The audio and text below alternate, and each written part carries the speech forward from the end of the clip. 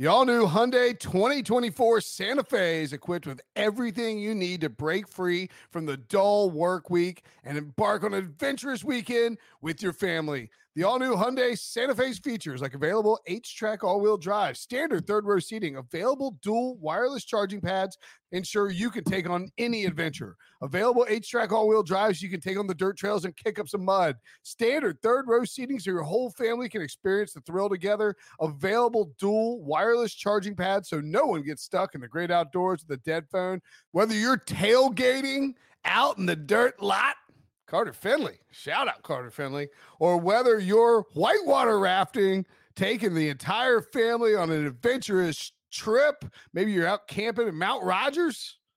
I used to go as a kid. Wish my parents had a Hyundai Santa Fe. The Hyundai Santa Fe is perfect for your family outing. Learn more about the all-new Hyundai Santa Fe at HyundaiUSA.com. Call 562-314-4603 for complete details. Howdy, welcome to the Pick Six Podcast, CBS Sports Daily NFL Podcast. I'm Will Brinson. I'm your host. It is either Monday or Tuesday, February 7th, 8th, whatever it is. We are here live on set in Los Angeles for the Super Bowl. John Breach, Ryan Wilson, what's up, boys? Well, you know it's Super Bowl because Brinson still doesn't know what day it is. So we're here. Brinson, one day. The Super Bowl's on February 13th. You need to write that down somewhere because I don't want you to miss the game. That's entirely possible. I don't think I'll miss the game because I'll be home, back in my palatial office cubicle. Anyway, at the Brinson estate. All right, this is a sort of a mini, it's not an emergency podcast, but we did, because we were traveling out to LA, we did miss the news of two coaches getting hired. We're going to break those down very quickly. If you guys are furious about the amount of coverage we're giving to Mike McDaniel or Lovie Smith, tweet us and let us know. And we will try and do a longer version of that, but we're sort of time constraints here because of scheduling. Let's dive into it. Mike McDaniel, Wilson, hired by the Miami Dolphins away from the San Francisco 49ers as offensive coordinator, sort of became a darling of the media during late in the season and during the 49ers playoff run because of his funny nature during his press conferences. And now the right-hand man for Kyle Shanahan taking over in Miami. Your thoughts? He's now the man in Miami. So we talked about it on the HQ Pick Six Podcast HQ show. That's on every day during the Super Bowl week. 4 p.m. to 5 p.m. Eastern. That's right. And went to Yale, so he's clearly very smart. But more importantly, and Breach, you actually touched on this as well, he's been with Kyle Shanahan each step of the way. When Kyle Shanahan was an offense coordinator, now obviously in San Francisco, I think the most important thing he brings to Miami, and assuming all the players buy in, because that's always the question when you hire the latest hot name as an OC or a DC, how are they going to relate when they have a different job in terms of being the guy, the head coach? But the most important thing he's bringing to Miami is the run game. He's the run game coordinator in San Francisco for Tua Tagovailoa, who has been up and down in his first 2 years. Thought he played better last year. We're finding out that there could be some extenuating circumstances based on the lawsuit filed by Brian Flores and the allegations therein. But I think in terms of the football team in Miami, in a post-Brian Flores world, it's all about Mike McDaniel getting the running game going to take the pressure off Tua. Yeah, and speaking of pressure, you know who else is going to be facing some? McDaniel. Because this is an interesting job to be taking. Number one, you have the lawsuit hanging over the franchise's head where, you know, the owner, Stephen Ross, is being accused of basically fixing games, of offering the coach money to lose games. And so that, and obviously, you know, the NFL said most of that lawsuit was without merit. That's what the league says. But they're going to investigate the Ross thing. And so when you're the coach, you know that if they find any validity, that there's going to be punishment handed out. Maybe you lose draft picks. So that's an element of pressure. The other element of pressure for McDaniel is that you're replacing a guy who went 9-8 last season. You're not, you know, if you take Jacksonville's job and win 4 games next year, you might win coach of the year because no one expects that out of Jacksonville.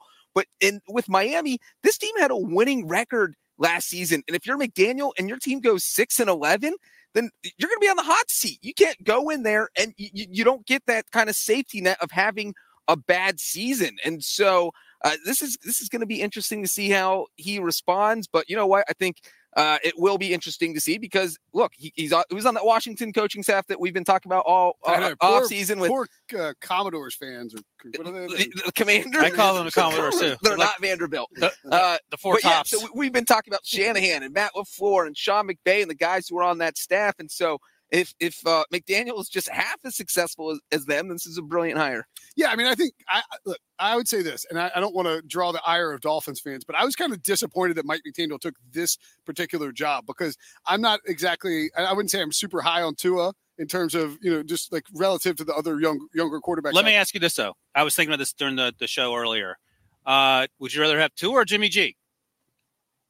I mean, building franchise Tua. So that's just sort of, so it could be worse. They've invested in the offensive line. They got some draft picks. They got players like Jalen Waddle. They've got some good defensive players. We don't know who he's going to bring in to help coordinate. I think he's reportedly going to keep some of the staff in place there. Mm-hmm. I wanted McDaniel to maybe land in a more stable spot. And I do think that lawsuit with Stephen Ross and the fact, like, what if he's forced to sell the team before next offseason? It's entirely possible. Who knows? I don't think he's selling. Right. But you could lose a first round draft pick. You could lose draft picks in the future. I just don't think it's necessarily a stable spot. So I was a little disappointed in that. But I think if you're a Dolphins fan, you should be excited because Mike McDaniel looks like he could be a very good hire, smart football mind. I think he'll get that offense cooking very early next year with the way that he sets up that run game. I'm even less optimistic, however, about Lovie Smith being reportedly hired. I don't think it's official. That may have happened during our show. Being hired by the Houston Texans, Lovie's third NFL coaching job, and he's last seen as a head coach with Illinois. Wilson, what do you think about Lovie Smith going to the Houston Texans?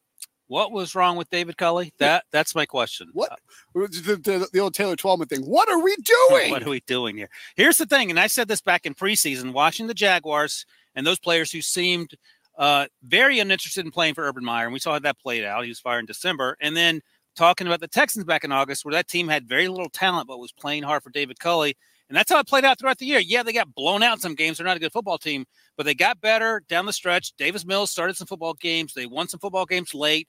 They won. Did they beat the Titans? Who they beat? They've had a couple big wins that got your attention. They definitely beat the Titans because the Titans lost to the Jets and the Texans. Yes, 22-14 in November. Right. So I mean, there are wins there, and there's no way on God's green earth that you would expect more out of David Culley than what he gave you based on the dysfunction of that organization. And again, Lovie Smith seemed to come out of nowhere, like his name was drawn out of a hat of guys who worked in the league the last 15 years, and he was the lucky or unlucky winner, however you want to see it. But here's the thing. If you tell me in 12 months from now Lovie Smith got fired, how shocked would you be on a scale of 1 to 100? 0? Zero. Absolutely. Well, and the other thing with this job is it feels like the Texans just keep kicking the can forward so they can eventually hire Josh McCown. They're like, how can we do this? So you literally set the whole thing up so that David Culley fails in his first year. You give him a horrible roster. Obviously the Deshaun Watson situation. He pulled a major league on him, and he actually out. Right. And so you're expecting to go 0-17 or 1-16. He goes out and wins 4 games and beats the number 1 seeded team in the AFC. And then you can him anyway. And then you're thinking, oh, maybe we can get Josh McCown in there now. And no, because now you have more qualified candidates. And Brian Flores was the other one they were talking, but was the other finalist.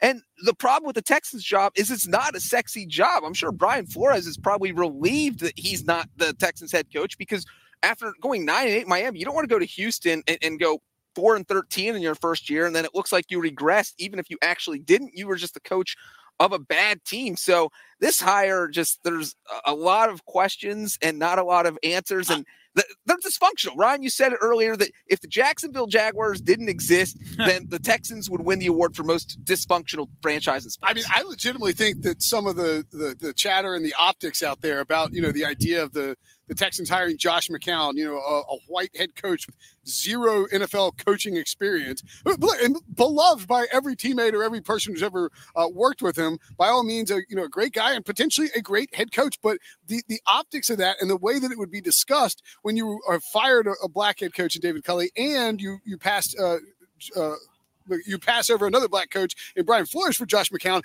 I legitimately think that may have driven the Texans back towards Lovie Smith. And I think that if you give the Texans some truth serum and asked them if they'd rather just keep David Culley and not worry about having to hire Lovie Smith, they'd probably tell you yes, and that they'd go back and not have to deal with all this, but they screwed it up and they got too far down this road. Let me ask you this before I know we're getting out of here.